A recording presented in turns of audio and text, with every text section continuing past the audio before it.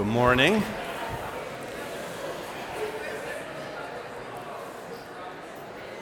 So I should say that like a little closer in. Good morning. And welcome to Convocation this morning.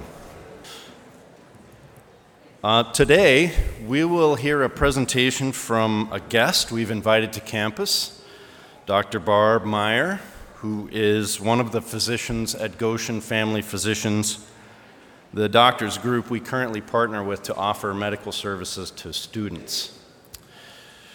But before we get started, I'd just like to remind you about the space here in Convo. It is, of course, a place where we put an issue on the table each week that we hope folks on campus will talk about for the rest of the week. Often the content of these presentations appears in the record, and you get general education credit for coming. So, I don't want to put too fine a point on this, but as the PowerPoint rolls over, we usually give you an announcement, which I'll go over again in a minute. Just want to remember that having somebody up here is like having a guest speaker in a class. So you don't usually do your homework for another class in that class.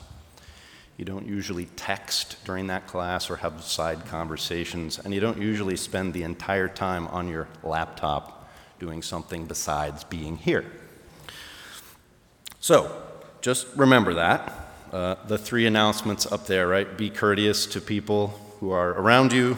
Turn off electronic devices like this thing. And save your conversation and texting for after. So, with that said, Dr. Barb Meyer here is a 1985 graduate of Goshen College. She went to IU Medical School for her medical degree and then did her residency in St. Paul Ramsey Medical Center in St. Paul, Minnesota. Her residency she did in family medicine, so nice. She's my family doctor, and of course, I imagine you may know this, you may not know this, but she's been here in Goshen for about 10 years as a family physician with Goshen Family Physicians, one of the big family practices here in Goshen. She and her husband Lane practiced medicine in Wisconsin for about 7 years before they came back here. They have 3 children. They attend Benton Mennonite Church, and I'm sure she's going to tell you quite a few other things about herself. Welcome, Barb Meyer, please. Thank you.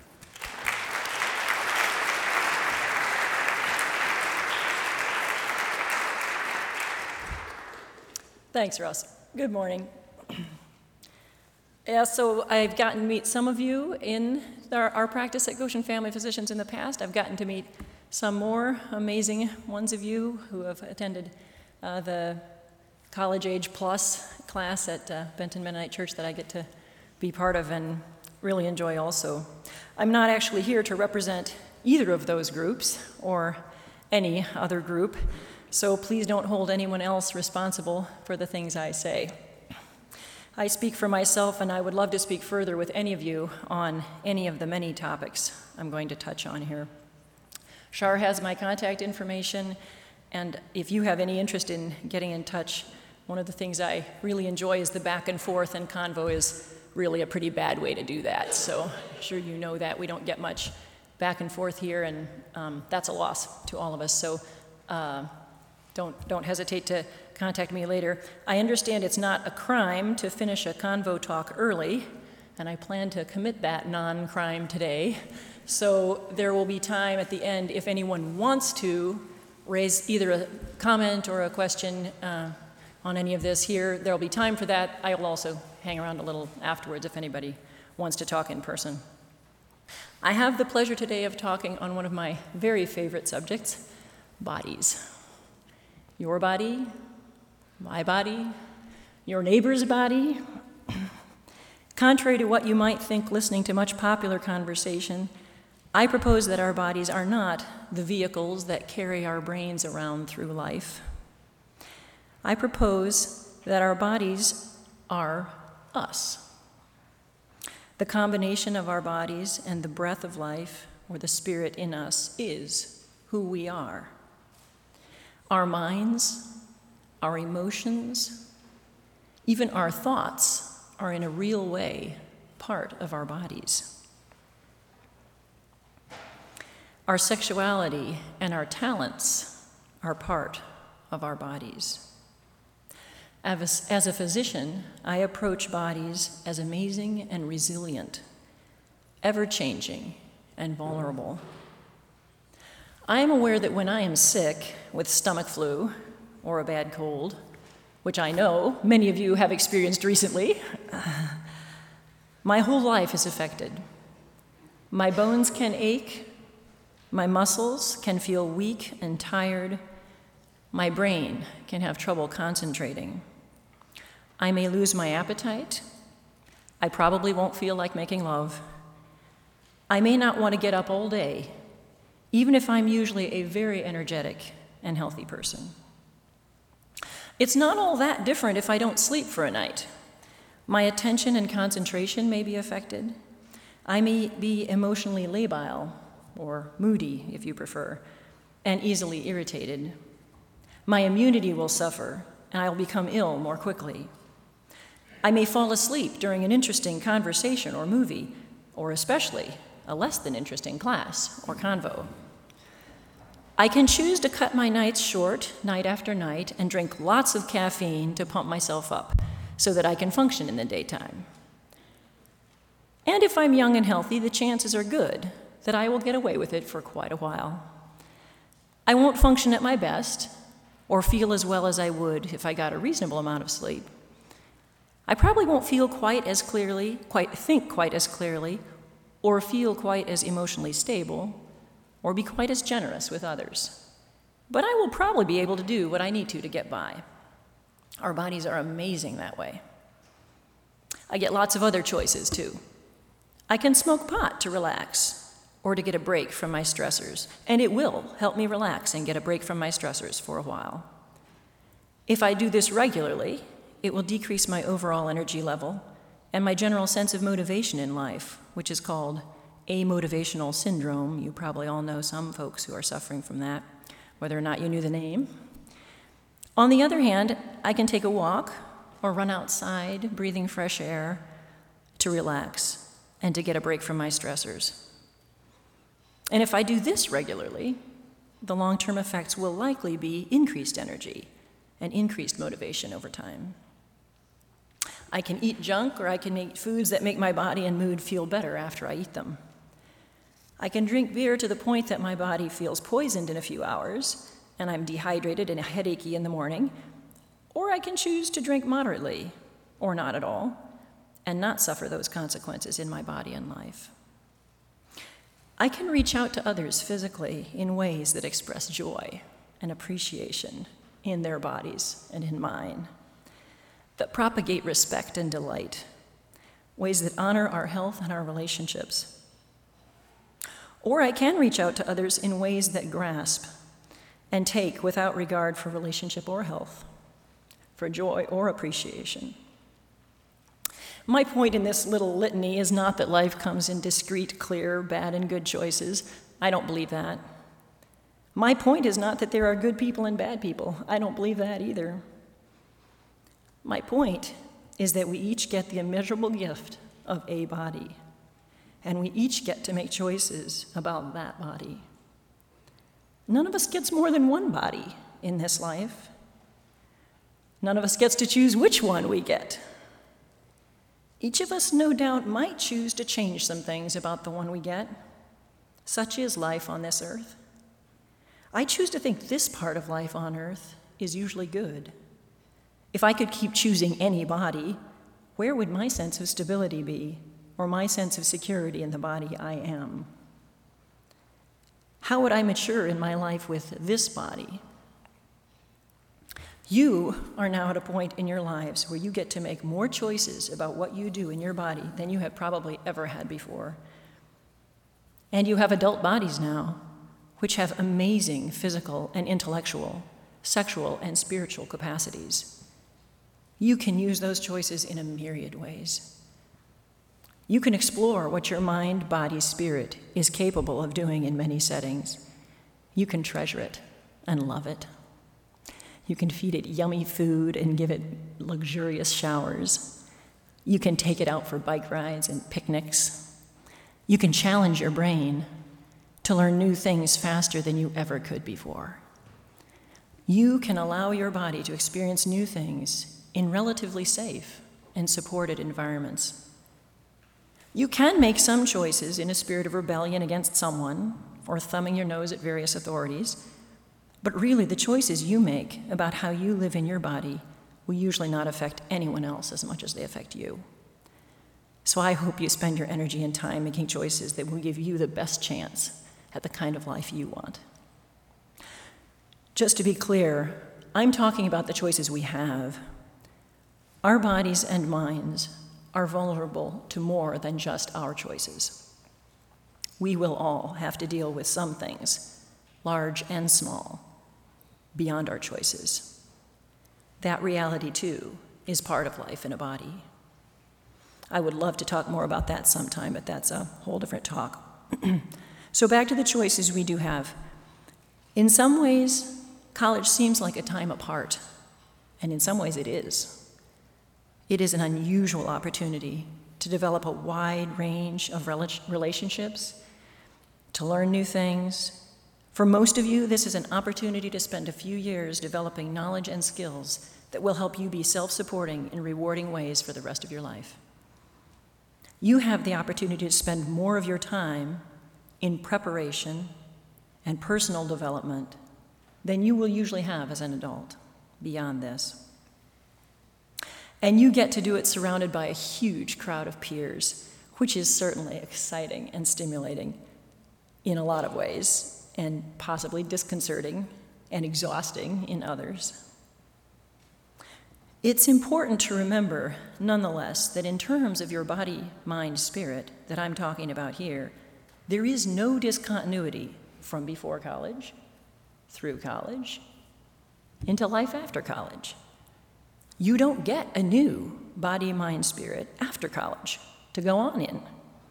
In other words, the things you do here and now, just like for everybody else in life, will continue to affect you from here on, not just because of the ways we humans make habits, but also because you will still be the same you, living in the same body.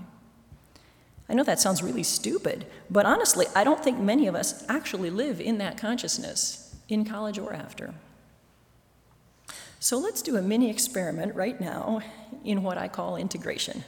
I mean reintegrating our body, mind, spirits intentionally. So let's practice sinking into our bodies for a few minutes. Here's the invitation. Close your eyes. Put your hand on your chest. You're getting Convo credits, so you can indulge me here. Just get comfortable. Now, with your eyes closed and your hand on your chest, I should say, unless you're using the interpreter, in which case you'll have to keep your eyes open and put your hand on your chest. I want you to notice your breathing. Your body breathes for you all of the time, whether you think about it or not. Take a few deep, regular breaths and notice that oxygen feels good.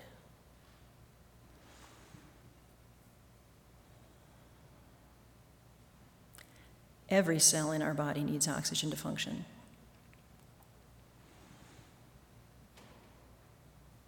With decreased level of oxygen, our thoughts become cloudy, our cells function poorly. With no oxygen, we die within minutes, even the strongest of us. We breathe in oxygen-rich air. We breathe out carbon dioxide, which is a byproduct of the functioning of our cells and feeds the plants and trees around us what they need. We can change the rate of our breathing easily, as you can notice. If we breathe too quickly, which loses too much carbon dioxide from our system, or if we hold our breath too long, which retains too much carbon dioxide and deprives us of oxygen, our bodies will wisely lose consciousness for us. Either direction, I breathe too fast, I breathe too slow, my body just knocks me out so that it settles down. Sleeping or unconscious, healthy bodies will breathe at a nice, slow, regular pace and restore optimal acid-base levels, optimal oxygen saturation in our bloodstream.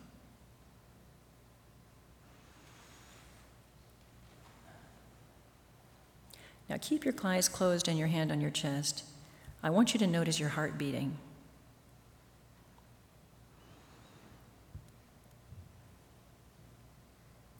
Your heart has been beating since you were about 6 weeks past conception in your birth mother's uterus.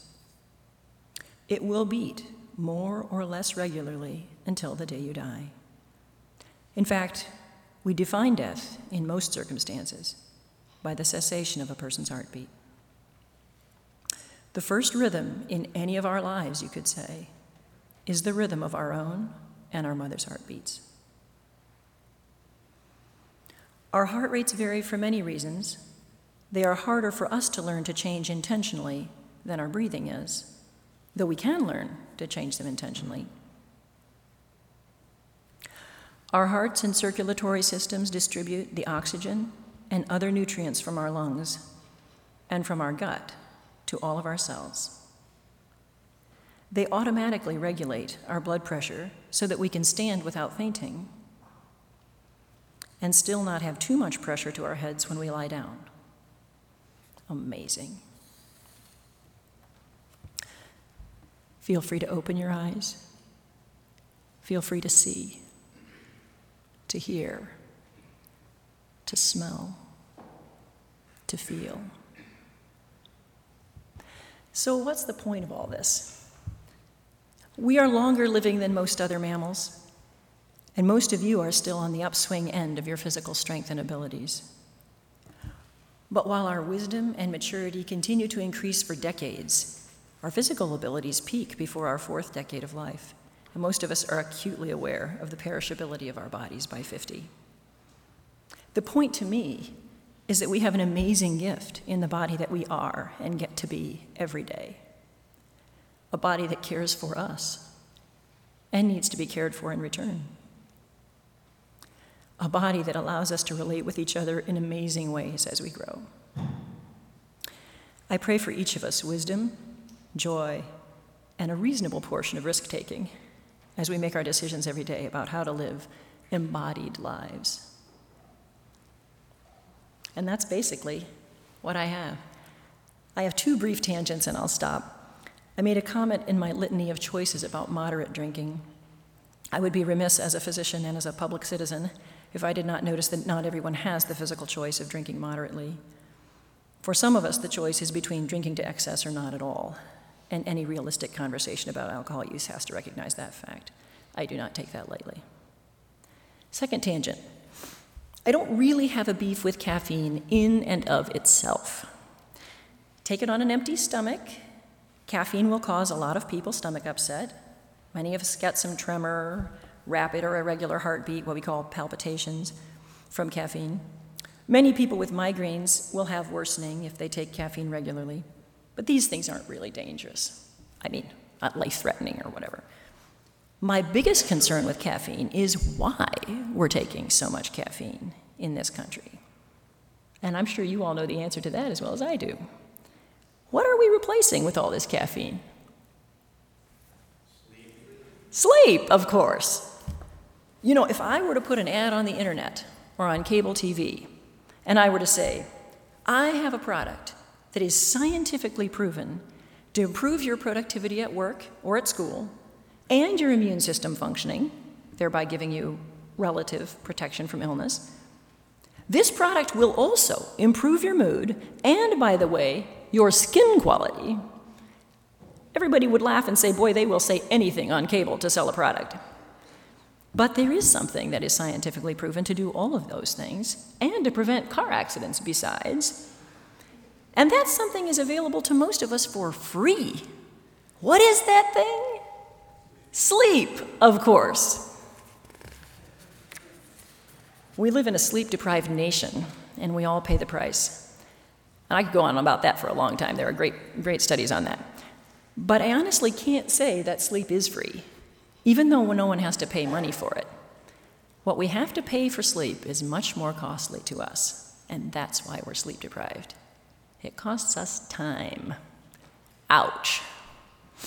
Well, enough tangents. I am done for now. Bottom line, love your bodies. They are wonderful. If there are any questions for right now for this setting, feel very free. I think Shar has a microphone, or you can yell them out. My hearing's still really good.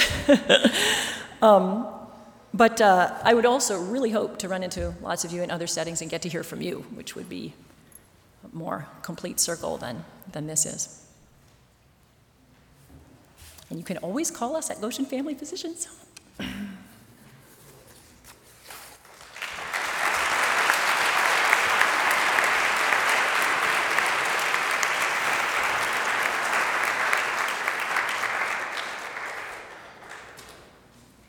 Anybody have a question for now?